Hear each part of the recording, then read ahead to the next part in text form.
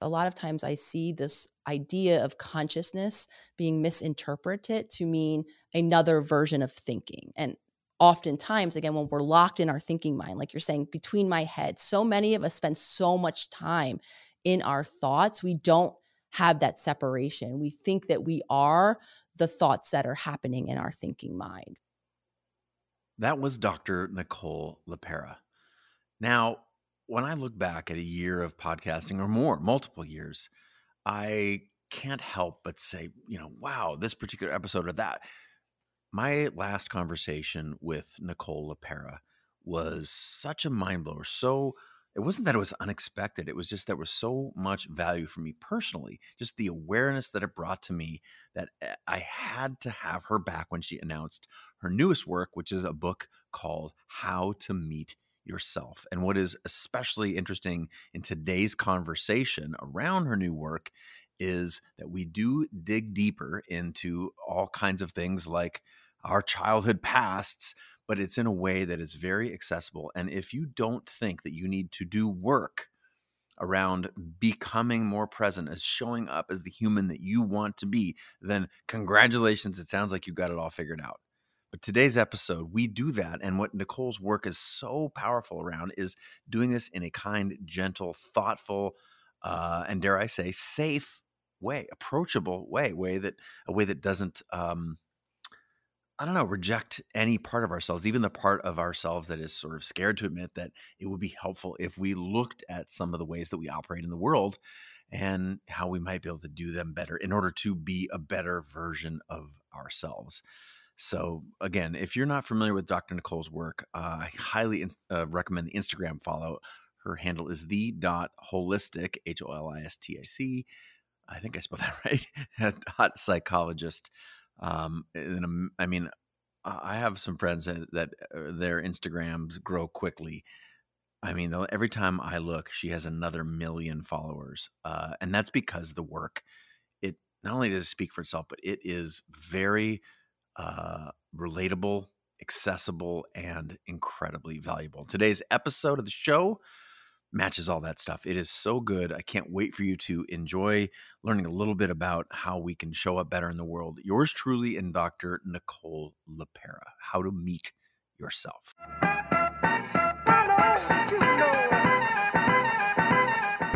Dr. Nicole, you're back. Thank you so much for being on the show. I'm back, Chase. Thank you so much for having me. You're back. And I don't know, the last time you were on the show, I basically have blinked and you are everywhere. And for good reason. I think you're doing incredibly important work. I can't scroll for 10 seconds in my feed without seeing you or a reference to your work or your new work. We're going to talk about a new book, a new workbook, self-directed, which I think is game-changing. But first of all, congratulations. Your work is reaching a huge audience, and more so than just the reach, the impact is massive. Could you see, most people I say, when you see where you want to go, you don't have to see the whole staircase. You just have to see, a couple of steps. I feel like, where are you in your journey? Are you just beginning? This is totally remarkable. Yeah, absolutely. I think in terms of seeing or the vision, I am quite often blown away whenever I sign on whatever platform that it is. As I think the first account began on Instagram, the holistic psychologist. And when I went on 3+ years ago at this point, of course I had the vision to help as many people with my journey as I could in sharing it. My intention was really personal. It was selfish in a lot of ways, to give me a place, a platform, a space to begin to share my story. And very quickly, I did see how universally resonant that it was. And I think what you're referencing now is that we spent the better part of the past year really expanding across all of the platforms, because as far as I see it, love or hate social media, it's where most of us are spending our time, and most of the global collective that makes up very much a large majority of the community. And seeing and understanding, I think, the circumstances that many people, especially outside of the United States, where I have the privilege of living, not having access to this information, to these conversations, and to the tools, really, for me, implanted the passion of making sure that as far as I could contribute, that I was doing that. I was showing up, expanding the reach on all of the different platforms, of course, getting creative and incorporating video and all of these different ways to translate this message. But for me, social media really is the way to access the population. And to then very specifically answer your point, no, I would never have imagined the growth to continue as it was. But for me, it's just affirming, again, how universally resonating and important these messages are to keep getting them out there. Well, without going into details, like every time I blink, there's a new million people paying attention to your work. And I'm really not exaggerating. I mean, I consume your content every day, and I don't look at your bio page and all these other things, but every time when I stumble across them and say, example, in preparation for our conversation today, I'm just like, yes, when someone has the message that you have and you're reaching the audience that you are, it gives me faith in the future of humanity, because what you're doing, and this is where this is my segue from our introduction into your work, for the people who are either new to your work or who might not be as familiar with it as I am, as someone who consumes it every day, can you orient us, the listeners and watchers of our show today, around who you are, your work, and where you fit into the universe of what it is to be a human? Yeah, I think what I speak to and why that initial, or why the Instagram account was so initially resonating with people, I think I speak to a really common universal experience, which is of being stuck. When I came online, it was really informed by my professional journey as a clinical psychologist.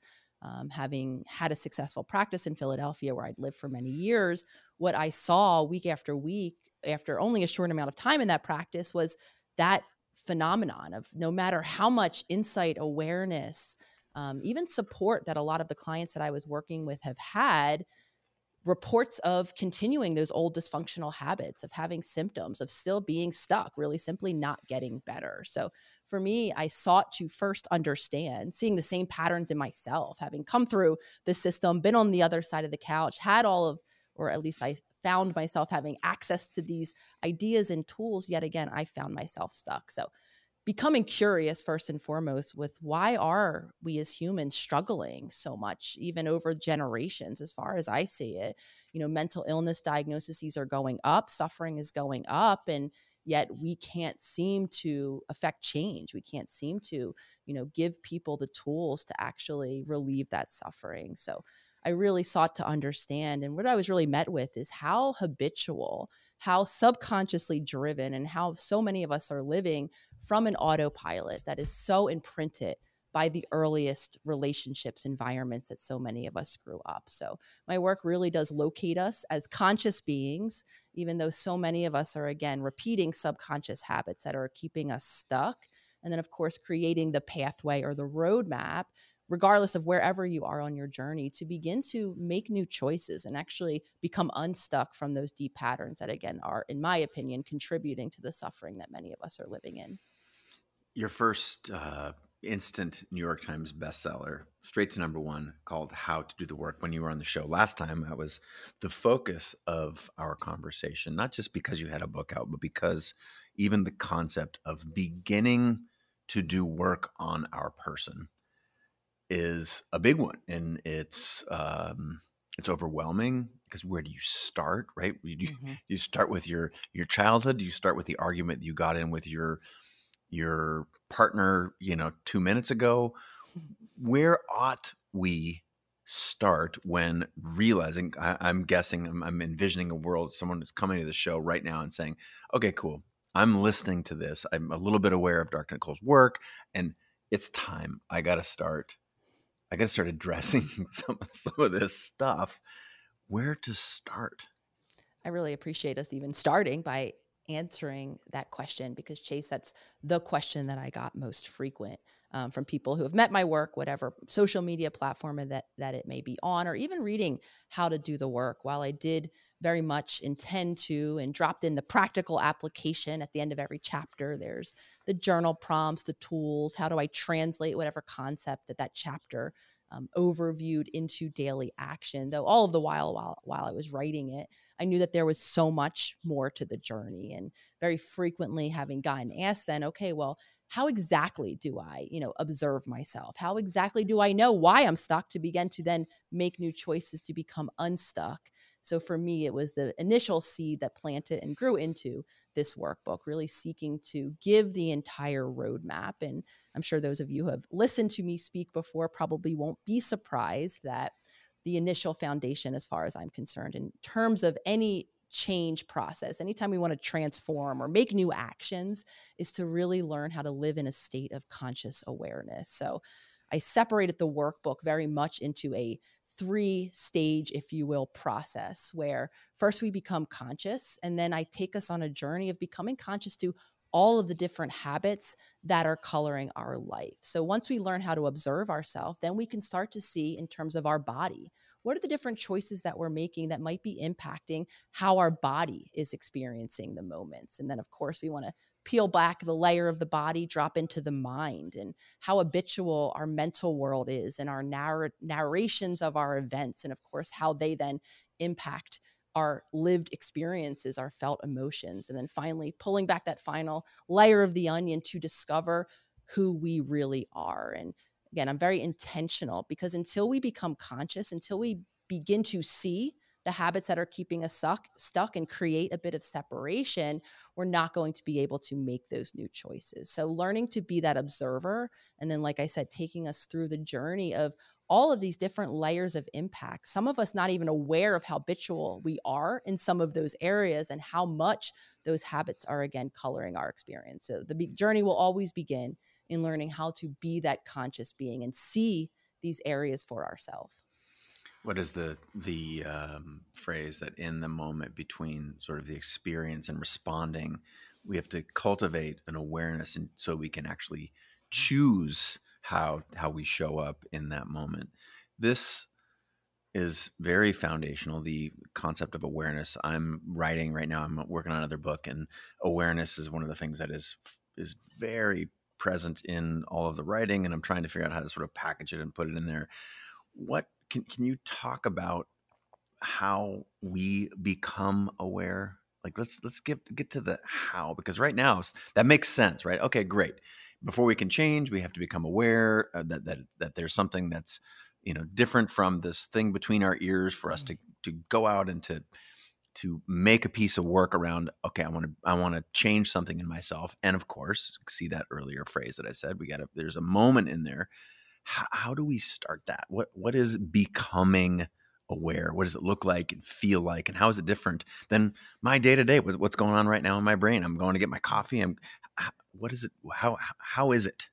Yes. I think start with maybe how it isn't, Okay. how it feels when we're locked and loaded in that autopilot. 'Cause I think that's probably the start point, for at least it was for me and for so many of us on our journey. And, when we're not conscious, we don't have that space between stimulus and response to choose. So very understandably, many of us might feel and describe feeling very reactive, right? Very out of control, even a victim to our circumstances, because without that space, we are locked and loaded. Many of us catch ourselves mid reaction or somewhere after the fact. And then, oftentimes we feel very, very shameful. So we can say we feel, out of control around our emotions. We feel numb, we feel stuck, we feel disconnected from our life. We feel unable, impulsive might be another word that comes to mind. And all of that really just describes nothing that's inherently wrong with us per se, as I very much thought for a long time.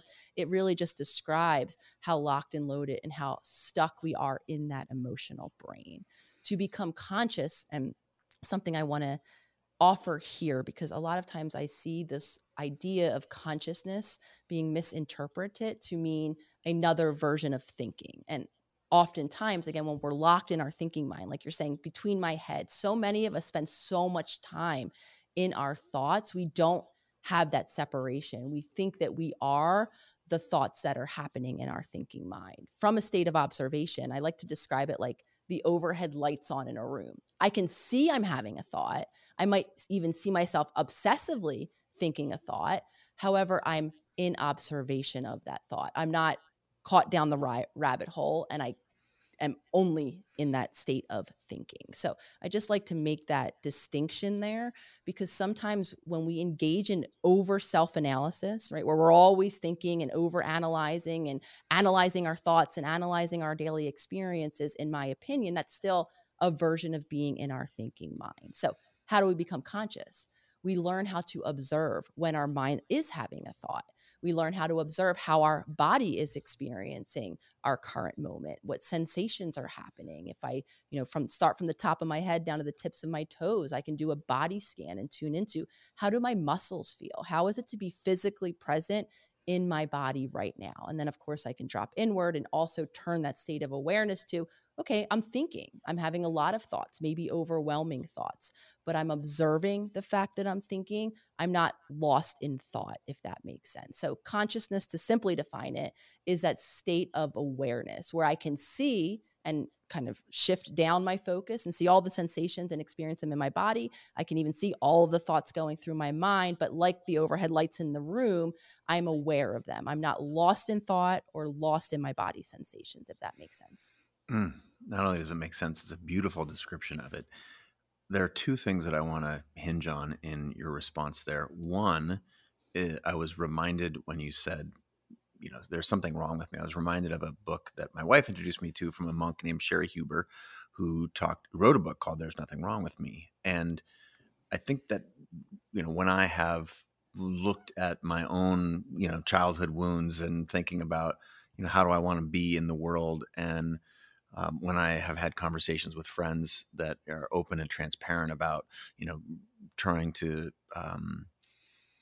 grow mental health, that this idea that there is a gap, that there is something wrong. I'm wondering, you said it very, it was just a phrase in there. You're like, when I used to think that there was something wrong. So help us orient around that, because I think that there's a kernel there that's very powerful, and I'm hoping you can help us understand it.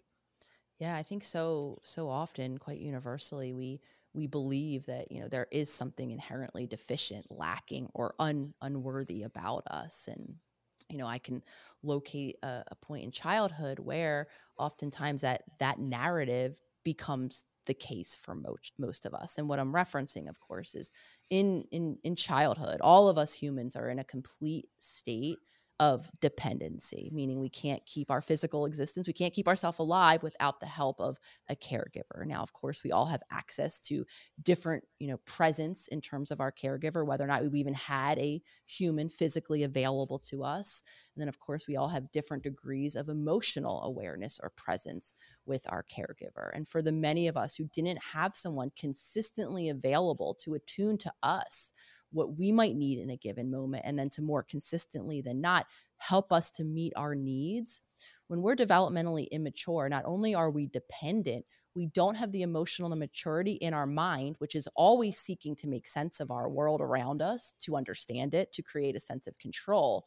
We don't have the bandwidth or the maturity to kind of zoom out like we do in adulthood and kind of hover above and say, oh, okay, humans are complex. There's so many different factors and reasons which might be causing my parent, whomever that might be, to not be physically or emotionally present to me, many of which I might not even be, aware of. Maybe factors that were the case for them in their early childhood or, adult years, whatever it might be. Without that awareness, the actual why, we can only land on a very ego-based or a personalized reason. And part of it is so that we can assume a sense of control. So if we're the cause of some of our caregiver's absence, lack of presence, whatever it might be, then of course, if we show up differently, if we don't cry as much, if we're not as, stressful or whatever it might be, we can maintain this seeming sense of control.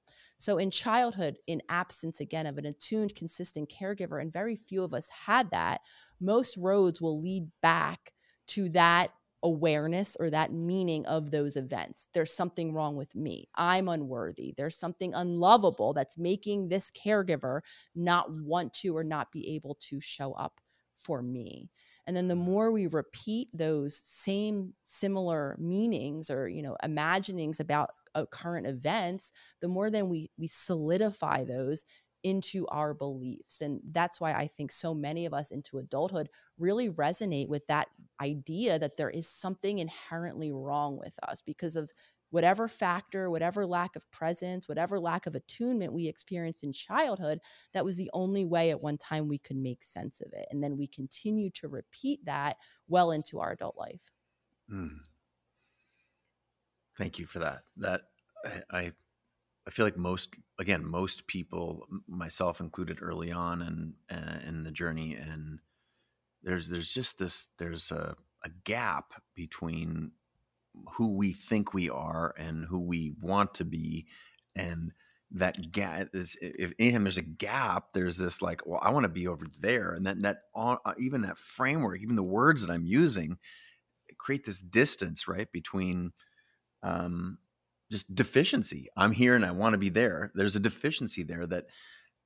So how ought we? What are new words that we can use to make this gap zero? How can we refer to ourselves in such a way? How can we talk to ourselves if, again, we're talking about the conversations going on in our head, that they are directly proportional to our state of being? What are some very, very foundational, fundamental ways that we can reframe what we're dealing with so we can even get started?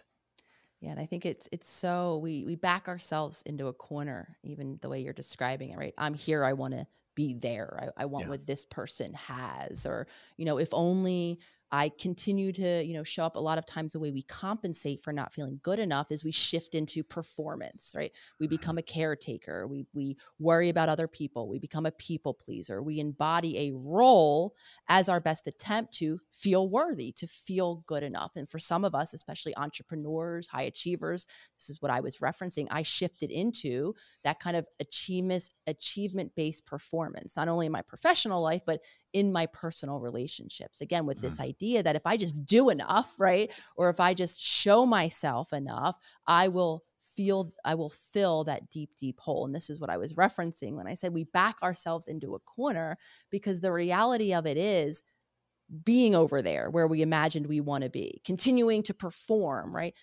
We're still left with that hole, because the reality of it is we don't feel good enough just being who we are. In absence of performing or doing, especially us high achievers, overachievers, we really do feel that depth of that emptiness below us. So many of us and drive ourselves exhaustedly into the ground in hopes of feeling worthy, feeling good enough. So our goal really in the work, as often I break it down into 2 steps of change. And the first is to become aware like I did of this pattern for me of overachieving, of performance, of this belief that I'm not good enough unless I'm doing.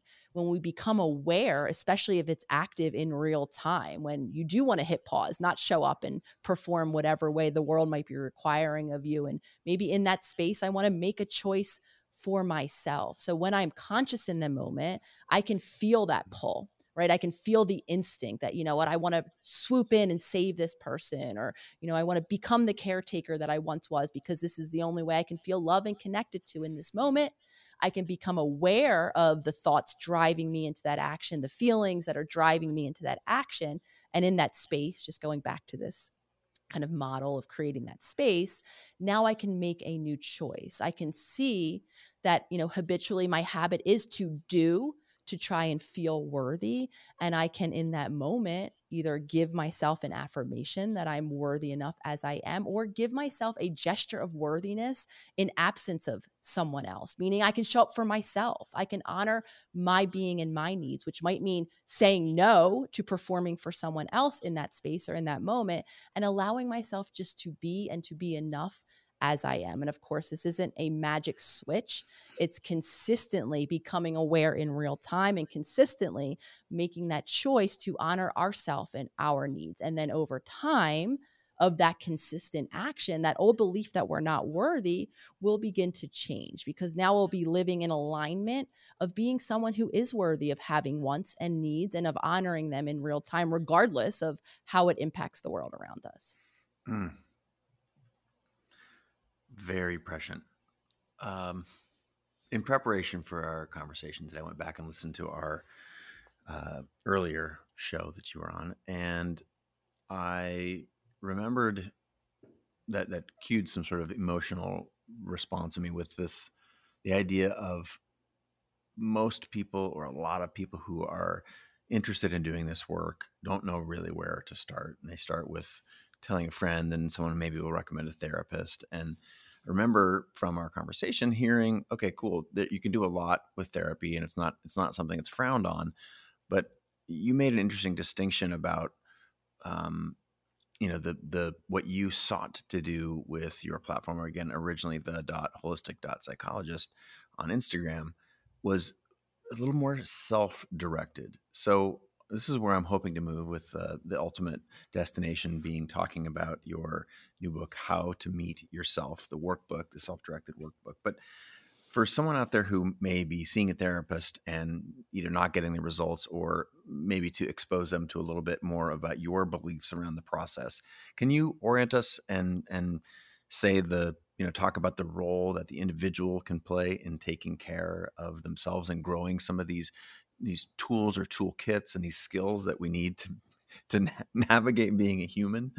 Yeah, absolutely. And for those of you listening who do have access to whatever supportive helping professional it is, a therapist, the coach, the group, whatever it is that, we feel we get support from, what is most important, and the most important relationship, I'll go as far to say, is first and foremost the relationship with yourself. How are you showing up in these contexts of support? Are you truly bringing your authentic self?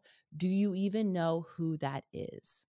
And just to pause on that for a second, because the reality of it is, so many of us well into our adult years, especially if we've been living habitually, reactively, right, driven by all of these habits and patterns of our childhood, our answer to that question, maybe even shamefully so, is no.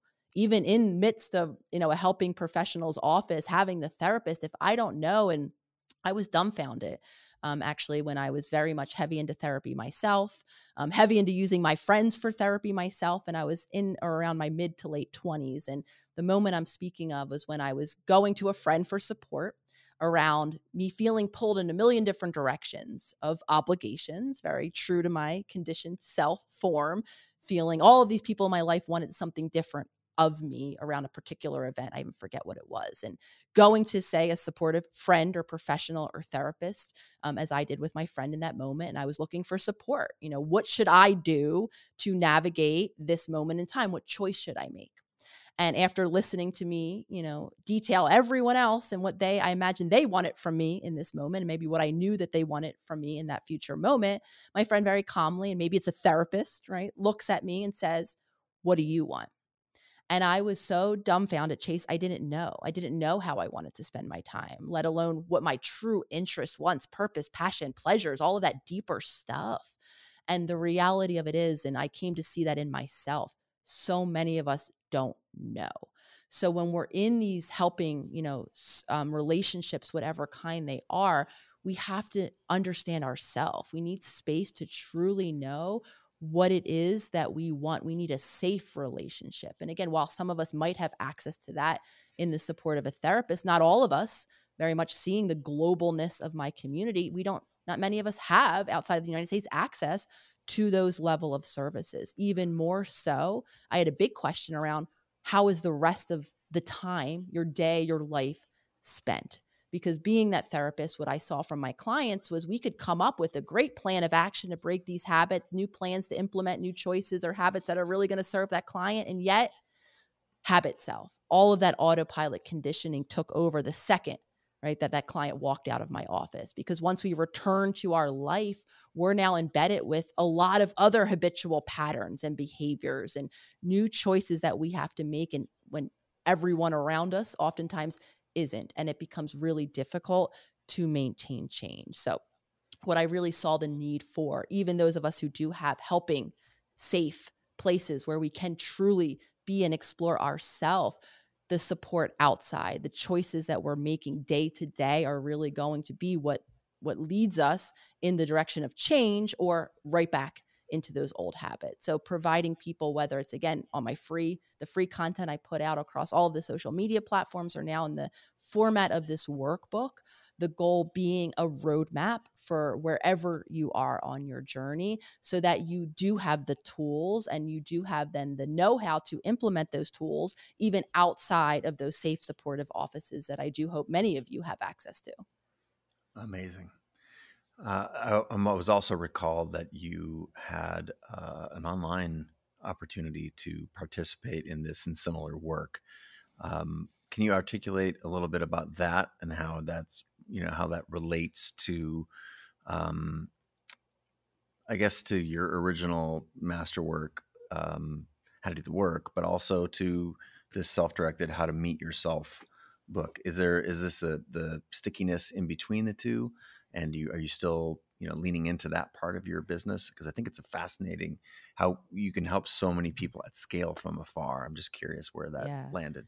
It really grew out of that desire chase too. So working individually, I did see that, waitlist time was going up, and I really was, and truly now even more so than I once did, understand the importance of community, of those safe relationships. If I'm being honest, it's what I wished I had when I began my healing journey, because one of the things I think that many of us experience changing as we begin to show up differently is our relationships change. And as I discovered more and more of what I wanted, what I needed, and showed up differently in then all of the interpersonal relationships that I was operating in, I ended up taking distance from them and looking then for new, more authentic, safer spaces, or a community of people who could relate, who spoke the same language or were on the same journey that I was on. So for me, and of course, I saw, while social media I think is a really great tool, I also understand that it's very public, that not everyone necessarily wants to be sharing,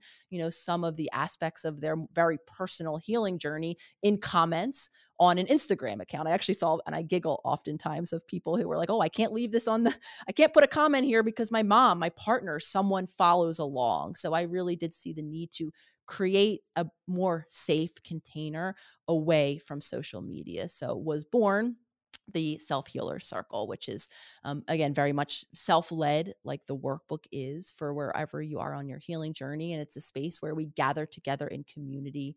We have live workshop events every month. We have live content tools, how to translate the content that we're talking about each month into the practical application. Of course, we have that safe portal. We spent the better part of now the past 3 years creating our own virtual world, we call it, of the Self-Healer Circle, where there is a community forum and ways to engage and interact with those community members. So for me, again, it was a passion, and remains very much a passion project, which I can imagine will continue well into the future of the business, because so many of us are looking for that safe community, looking, again, whether it's for the relationships that some people join solely for that interpersonal connection, or to utilize tools in that safe, supportive community. And then, of course, everyone in between.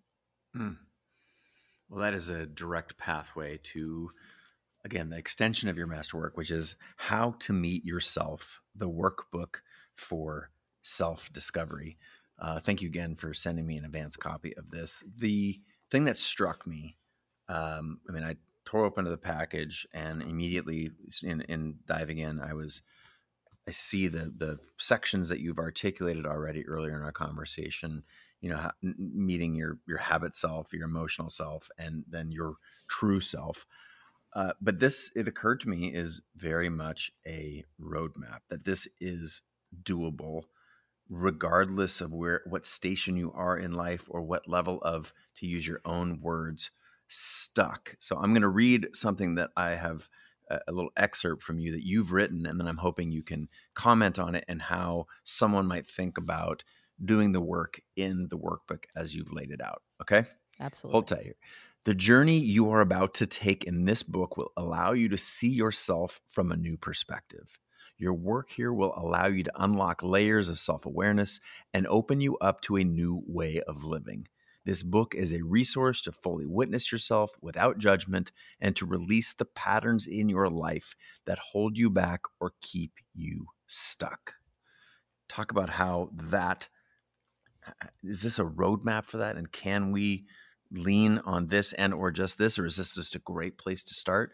Orient us, if you would. Yeah, absolutely. I think one of the gifts that I hope of this workbook, going back to this idea that we're not broken, is, as we become more and more of a conscious being, seeing the climate of our body, and for many of us, the nervous system dysregulation or early overwhelming experiences that are literally imprinted in our body and mind.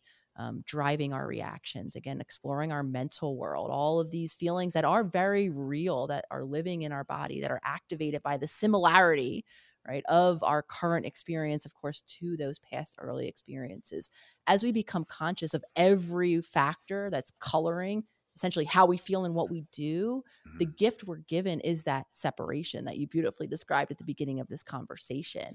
And in that separation, we might be able to see all of the intergenerational passing of these habits and patterns. And that's why it is confusing for so many of us, myself included, why I did feel inherently broken and imagine that brokenness was a gift from my family who genetically, right, granted that, because I saw that similarity. And of course, we are genetically similar to those that we're genetically related to, though what it also is similar are the environments, are what's being modeled. So as I and many of us look, at our past lineages, at past generations that came before us, we can feel like we've inherited this brokenness. Though until we understand that what we've inherited was these environments and the patterned ways that all of us through the generations have coped with these environments, now in that space, we can feel empowered. We can relieve us of the shame, because the reality of it is we were being driven by those habits and patterns that were passed through generations, right? By this idea of brokenness. So when we see we're being driven by habits, not by our conscious choices, not even by our deepest intentions, often, many times are in opposition, right? Now we can create space for who we really are and relieve ourselves of all of that brokenness, because maybe we do see how all of these habits and patterns and nervous system dysregulation was passed through generations, but now we can maybe just see a little sliver of light that new choices are possible. Because for a very long time, seeing that similarity, imagining that it was because of the genetic, right, relatability in me and all of my past generations, I didn't think that there was any possibility for me to behave in any other way.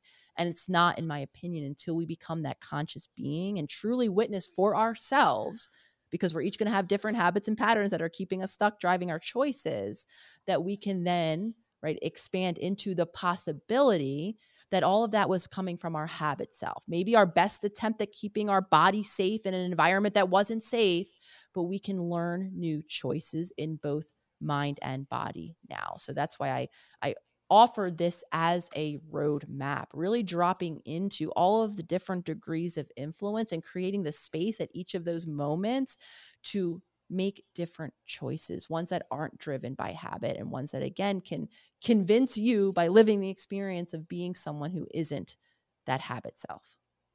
How powerful is our conditioned self? God, it's a beast. Yes. It is a beast. It is so powerful, and it's self-maintaining too, because one of the things is we love the habitual because it is predictable.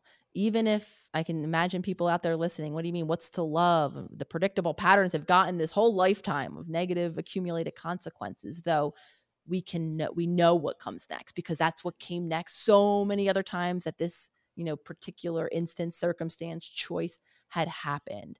So now not only are we locked and loaded with all of these neural pathways of our subconscious mind, often very emotional, right, governing our choices, the second we go to make a choice outside of those familiar pathways, we begin to feel uncomfortable. We begin to hear a litany of thoughts going through our mind, swirling at rapid pace of all of the reasons why we shouldn't be doing this. We feel uncomfortable. And all of that goes down to that reality that the familiar is predictable. So not only are we habitual, there's a part of our brain that actually is in service of keeping us in those habitual patterns. Oh, it's so talk about powerful. Yeah, talk about powerful. And that's, we would actually rather choose the current destructive path because familiar is safer to us than unfamiliarity.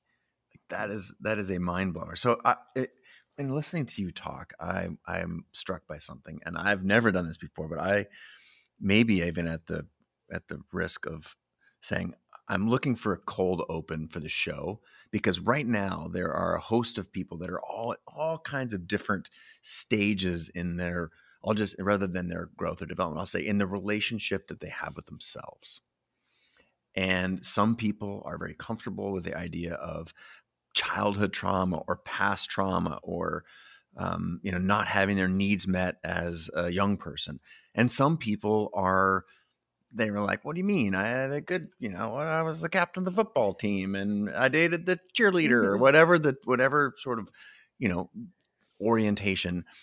And yet I am struck by the fact that this work is so important that we could all benefit from it. So my ask in this question is, how would you orient us around doing this work as important, virtuous, valuable, regardless of what your perception of your childhood was like? I think, and especially because I speak as someone who has very few concrete kind of recall based memories even of what my childhood is like. Cause I do often get asked like, oh, do we have to go back there? I know what's back there and I don't want to see, and or you're like me, I don't have anything. That movie, right, has been deleted largely. I don't have those memories to revisit. And what I say to any of you listening is, you don't have to, right? Start now. How connected do you feel to your life, to your relationships, to your decision, to your purpose, to your passion, right? To life as it's happening around you. How fulfilled do you feel? Do you feel there's moments of easeful, what I would call flow, where I'm able to just be without self-monitoring, without kind of shifting out of what I really want to say or do, or am I self-censoring? And if your answer is no, I don't ever feel easeful. I feel totally disconnected. I've created, maybe like me, this whole world of achievement around me, yet I don't feel fulfilled. I don't feel like I'm the one living this life. Then, in my opinion, this work is for you, because that disconnectedness, that lack of fulfillment, not even feeling like we're embodying the life that we've created around us. And I think this does apply to a lot of us high achievers, entrepreneurs, right? Where we're going through the motions. Maybe I feel connected to my output of my business, but maybe if I really kind of drop in, I might not see many moments of connection. I might not take many moments to just be with myself. And as we begin to create space for that authentic being, that essence, that inner guidance, we do then allow ourselves, grant ourselves, gift ourselves even with moments of that easeful presence, of that flow state. And I do believe that's where we can translate that into our businesses, pursuing our passion and our purpose, not in a way that feels like we're grunting our way. I think a lot of times when we're high achievers, we are overstepping our own self and our own needs. And ease can come with achievement. And I actually think, as I've learned to embody my wants and my needs and hit pause and not always have to do, we actually can not only become more productive, but more fulfilled with what we're putting out in terms of our creation. Mm. Are we talking, is everything that we're talking about under this umbrella, is this mental health? Is this the new sort of, if we crank our aperture a little wider, is this all this under the future of mental health in the world that we're living in? Or is it something different, a parallel or analogous? How does it relate? My hope, Chase, is that this is in the umbrella of wellness in general, because as far as I see it, our old model is separating mental health, physical health, different doctors for each, is not helpful. The reality of it is we are an interconnected being. Our body is communicating with our mind is communicating with our body, both of which are imprinted by these early experiences. And we're not truly well, in my opinion, until we are living more connected, more in alignment, and we're meeting the needs of our mind, of our emotion, and of that deeper self. So my hope is that this becomes a conversation in the field of wellness.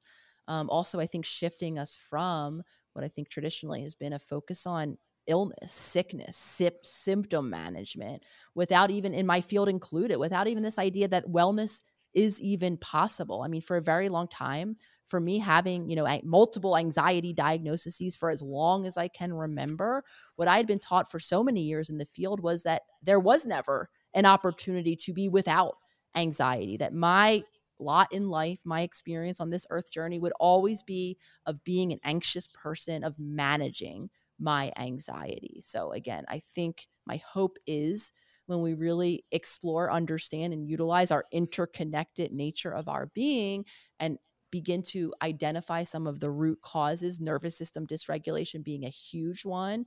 If we begin to change the lifestyle choices or how we're caring for our environment, our body, change maybe our environment, how we're engaging with the environment around us, that we can then start to have some conversations about actually creating wellness as opposed to just managing sickness symptoms. And again, I think all of this happens when we honor whatever angle you're coming at it from, the medical system, from the mental health system, and really understand that we're talking about the same system. Mm. That's the holistic part in your the Yes. holistic psychologist, which again, I cannot recommend high enough. I read every single one of your posts on that account, and I pause and highly recommend that as a follow for anyone who is not already following Dr. Nicole there. That was really, I loved the category, the couching of that in wellness. It makes so much sense again when you zoom out the interrelationship of all of these things. Where I want to take our conversation now is this work is hard. It's full of barriers. I mean, you talk a lot about being stuck. What's the hardest part that you've learned that like, I'm asking for people to be aware of some landmine in their future when they start this work? What are the hardest parts that people might not see in their field of view? Yeah, I think the hardest lived realization is how impactful our body is, in particular, nervous system dysregulation that so many of us are living in. And this is what I'm speaking to. And I saw so often, in those clients that I would see week after week is, no amount of insight, awareness, listening to podcasts like this, even going through this workbook until you really do the work of regulating your nervous system, of simply creating safety in your body, of allowing your body to go from maybe the stress response that it's stuck in back into that state of grounded, peace, calm, open, receptive, until we really understand that our body will continue to drive our habitual thoughts and reactions, we won't be able to use or to capitalize on that insight. And I think that's incredibly difficult until we again incorporate our body and begin to make those different choices of, first and foremost, back to those two steps, becoming aware of the impact that our nervous system is having. The whole first section, when we go into discovering our habitual habit self around our body-based behaviors, there's a lot of work around identifying whether or not we are stuck in that state of nervous system dysregulation or in a stress response. And if we do identify that, my muscles are always tense, my heart rate is always elevated, my breath is always really shallow or quick and coming from my chest, all of those, I'm just giving a couple, kind of signals that your body might be telling you then that it is unsafe.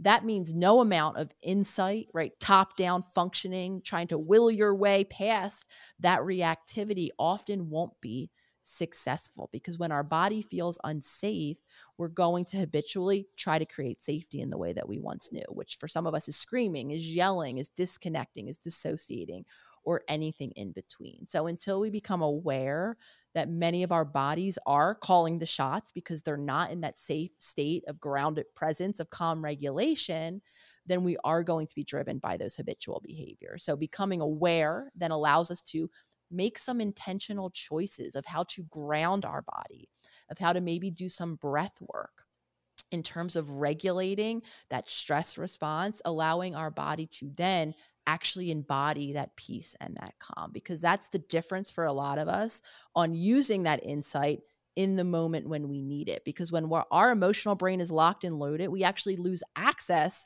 to that very conscious part of our mind that's reminding us that, those outcomes are habitual and familiar, yes, though disastrous in whatever way that it's disastrous, and then allowing us to make that new choice. Until our body is part of that conversation, our emotional system's going to be locked and loaded, and we're going to catch ourselves somewhere down the line, often shamefully. So I think that's the number one thing that I like to offer. And I hear from most people is, wow, my body is so powerful that no amount of my insight is actually allowing me to make new choices until I began to teach my body safety. And of course, there's a lot in the first section of this workbook, very intentionally put up front, because unless we're safe, right, we're Yeah. not going to be able to pull that next onion back and discover the deeper core wounds and our ego stories and everything else that then activates or triggers those big emotional reactions. And we're not going to then have the opportunity to make choices that are in alignment with my authentic self. So I strongly urge many of you who I imagine will pick up this book to meet your authentic self, which does not come until section 3, to really take the time in those first sections, especially the body section, especially creating safety in our nervous system. Because I think that's going to be the biggest surprise, is if we blow by those sections, no amount of willpower, white knuckling it, even wishing better will help us change or create that space that we keep talking about and make new choices until our body feels safe enough to do that.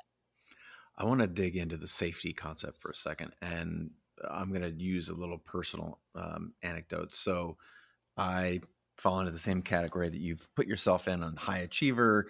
I had a fine childhood, but I definitely was rewarded for performance. And so that is what I sought. I felt, reasonably comfortable in my skin. And there was something in my very early 20s, an event. I had a inner ear infection that went from 0 to 99, and I thought I was having an aneurysm. I rushed to the hospital. They took a little bit to diagnosis. Short story long, my body, and even the doctors that thought I was having an aneurysm and was going to die because of all of these various symptoms, they diagnosed it accurately as an inner ear infection, and it disabled me for months. I had basically a 20 beer buzz for 6 months. And it was, as someone who I identified, part of my identity was built into being athletic and very active. And those were areas of passion and interest, and in part, some of the key identifiers for myself. And that was essentially dashed in a moment. It was gone. And surviving, sitting in where I was comfortable, was in a dark room by myself. And as an extroverted athlete, that was true hell. And why I'm going into a little bit of depth here is because the concept of safety, when you open the book, or when I open this book, I could not identify with, I'm thinking of my former self, with not being safe as an able-bodied person who felt safe moving through the world, which I acknowledge not everyone does. I understand safety after this event because my body was in a reaction mode. As I healed, I couldn't even, if I moved my head quickly, this is like a year later. And if anyone who's listening right now, you move your head quickly, like your eyes there's a little millisecond in there where they have to refocus. And in that millisecond, I did not have a choice of how to respond. My body would override my brain and say, you're having an aneurysm. You're about to die. And it was only in that experience that I had, and I was later diagnosed with post-traumatic stress disorder, and it took me years to basically overcome this. And despite looking reasonably normal on the outside, what was going on inside my head was my body was doing something that my brain knew wasn't happening. I could say, hey, look, you're not about to die. You just moved your head a little bit too quickly. And so I'm wondering if you can dig in a little deeper on this, regulating your nervous system and your body not feeling safe, even though you can acknowledge emotionally, like, I'm in a room by myself, I'm pretty safe. Help us distinguish that here, because I think that would keep me, my earlier self, maybe away from doing the work, because I'm like, oh, I'm safe. I'm a safe person.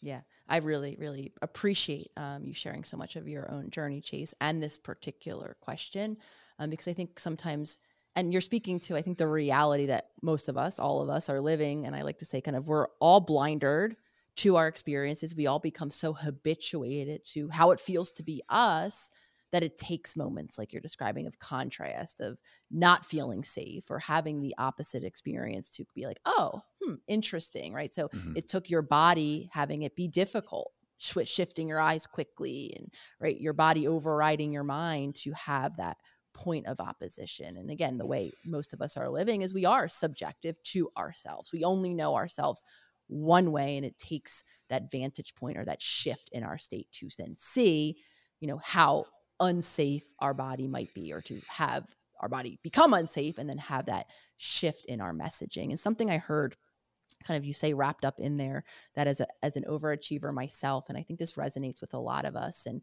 is often an indicator of us not being maybe as safe as our blinders are telling us that we are in our body. Simple question, even assessment to make is, can you hit stop? Can you have a moment of stillness with yourself? And for a lot of us, for me, for a very long time, the answer was no. Like you're saying, being alone in a dark room, not having plans, not having stimulation. I grew up and lived in a city for the better part of my life up until now, more recently.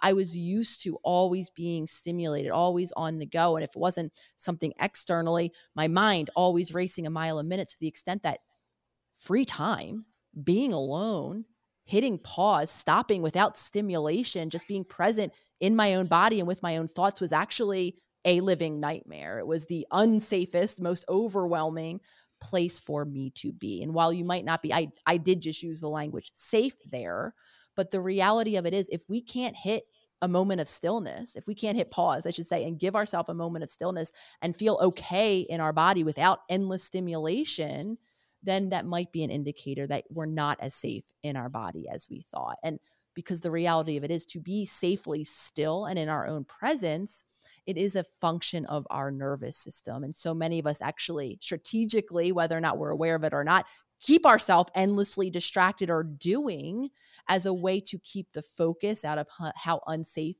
overwhelming, I'll use that language interchangeably, it feels to hit pause, to hit stop.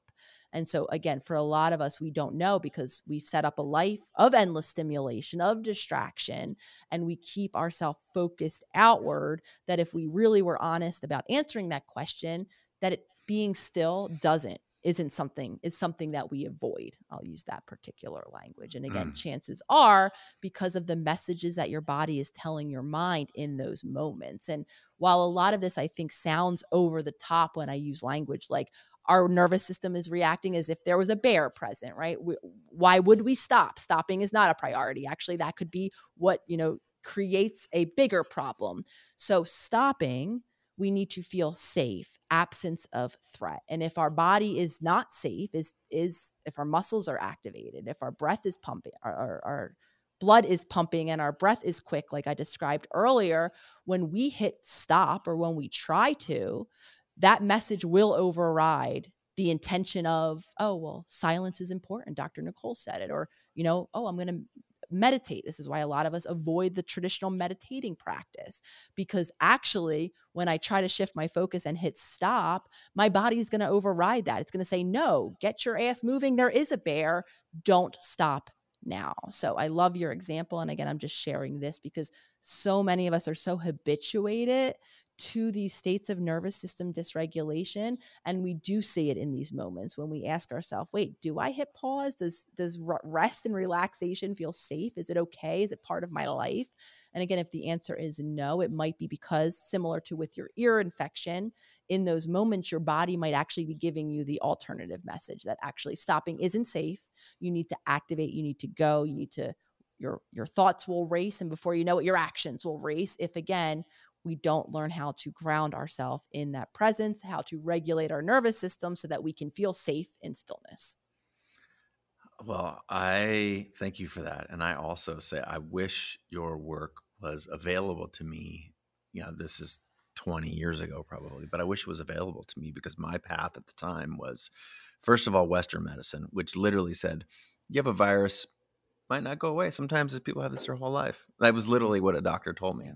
And you're telling me, like, I just have gone through the most horrifying experience of my life, where I was thought and convinced by people who were standing next to me at the bedside in the hospital in the emergency room, telling me that, aneurysm, these are words that are being said and I can hear them. I can't see. And yeah. And to go, from Western medicine to things like meditation, awareness practice, learning to direct my attention, learning to control, various aspects of my physicality, my body, which is something you've mentioned over and over and over today. It wasn't until I went on, that was a multi-year journey to discover all that stuff. So I wish your work was around then. What I want to sort of galvanize is you're using a term, sort of nervous system dysregulation. And I heard you sort of interchangeably use overwhelm, for example. And you've talked about heart rate and all these things. Can you simplify for us nervous system dysregulation? Because right now, if you're not familiar with that phrase, or you're thinking about all the different sort of moments across our conversation here that you've said, heart racing or whatever, I think it would be helpful if just put a bow on that, so people can understand that this is something that probably every person, or most, not some huge percentage of those listeners, are experiencing, and that this is a sign that there's work to do. Absolutely. So I will describe just generally our nervous system, how it functions, and then we'll go into then a dysregulated version of that. So when we experience a threat, we have outside of our awareness, our sensory system through a process of neuroception. We're always, simply what that means is we're always on alert. We're always scanning our environment, seeking information around whether or not it's safe, that environment, or whether or not there's a possible threat present and I might have to do something. In the instance of perceiving a threat, whatever that might be, our nervous system really universally goes through a particular amount of steps. And the first step is we will attempt to mobilize, just like I described, our energy will start to increase, our muscles will start to tense, our breath will start to quicken, our heart rate will start to quicken. What our body is getting ready for is the initial attempt we will make is to fight the threat at hand, to literally overcome whatever it is that we're perceiving might be threatening to our survival, our body's survival. We will attempt to fight it. If in the instance that threat of itself, we perceive it as too big, too overwhelming for us to fight, to make go away, we will do the next thing. With all that mobilized energy running through our system, we'll flee, we'll run to keep ourselves safe. Fighting and fleeing our nervous system's attempt at creating safety. Hypothetically, if I've overcome, if I fought that threat away, or if I've run and removed my physical presence from that threat, hypothetically, I'm now out of the threat left and or I left.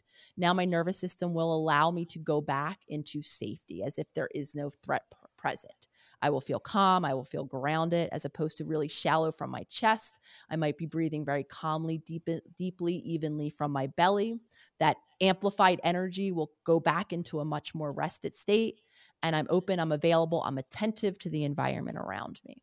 Now, in the instance where the threat is, again, too overwhelming, maybe fleeing, leaving. This applies to all of us in childhood, where we can't pack our bags and leave the home in which we grew up in. With the constant overwhelming nature of that threat, we're still not able to overcome it. We're not now able to leave. We will do the final stop in terms of our nervous system journey in hopes of keeping our body safe. And much like an animal, we will play dead. So instead of all of that energy that's now mobilized us for action, our body now senses that we can't leave. Leaving isn't going to help in terms of this particular threat. So what I will now do is I will mimic dead. I will play dead in hopes that this threat, whatever it might be, will see that I am no longer a threat to them and will take leave of me. So as opposed to my energy being amplified, now it'll become immobilized. I might feel lethargic. I might feel my muscles are very limp. I might barely be able to feel that I'm breathing at all. Maybe I'm even holding my breath. And again, that will all allow my body to mimic playing dead, like we can see animals doing. As the last step, this is called shutdown state of our nervous system. Again, all of this applies when there's a threat that's either consistent or overwhelming enough, and we don't have the support or the resources, the ability to bring our own body back into safety, all of which was learned by those early relationships. And whether or not we had that present and attuned caregiver who was safe enough in their body that when we were dysregulated, crying, upset because we were hungry or had a bad day at school or whatever it was in between, brought us right back with them through a process of co-regulation into safety itself. So in absence of that, many of us, I had a very present caregiver, though not emotionally present. So anytime consistent daily stress happens, I was left to cycle through that nervous system state, landing in over time the consistency for me of the stress living in a city, in the stress of having caregivers who had health concerns themselves, the consistent, overwhelming nature of the stress, lack of support, not having that attuned caregiver to help my nervous system come back into safety. My body went through all of those steps, right? Fighting, fleeing, trying to distract myself, turn my attention away from the overwhelming feelings in my body, landing on that shutdown state of my nervous system, feeling so disconnected, so distracted, living on my spaceship. And again, so universally, I describe that procedure or that process because all of that is happening in our bodies outside of our awareness. And in absence of having that regulating caregiver in childhood that allows us to then become stressed and come back into calm in our adult life, most of us, when we drop into our body, will sense or will feel the sensations, the tension that's still in our muscles, the elevated heart rate that's always present, right, in our bodies as indication of our nervous system is still in that state of dysregulation, because a regulated nervous system very quickly goes from stressed out to peace, to calm, to grounded presence. So if anyone listening doesn't feel peaceful, calm, grounded more often than not, chances are in those moments where you're not feeling that, you're in some state of nervous system response. Mm. Is it true to say that, well, first of all, that state where we're distracted that you talked about, going through that cycle over and over, that is a key vector for addiction, for example, for numbing, for behaviors that are sort of lashing out in order to try and find some sort of comfort? Is that a fair statement? Yeah, in my opinion, that is the underlying cause of a lot of these self-soothing type, often, addiction-based behaviors, is our best attempt at finding that grounding, finding that safety that we didn't have. So in absence of having a safe, supportive way to understand our emotions, we're left to adapt. And a lot of us will look for those distractive ways to mitigate the deep-rooted pain and suffering that comes, when we live in these different environments.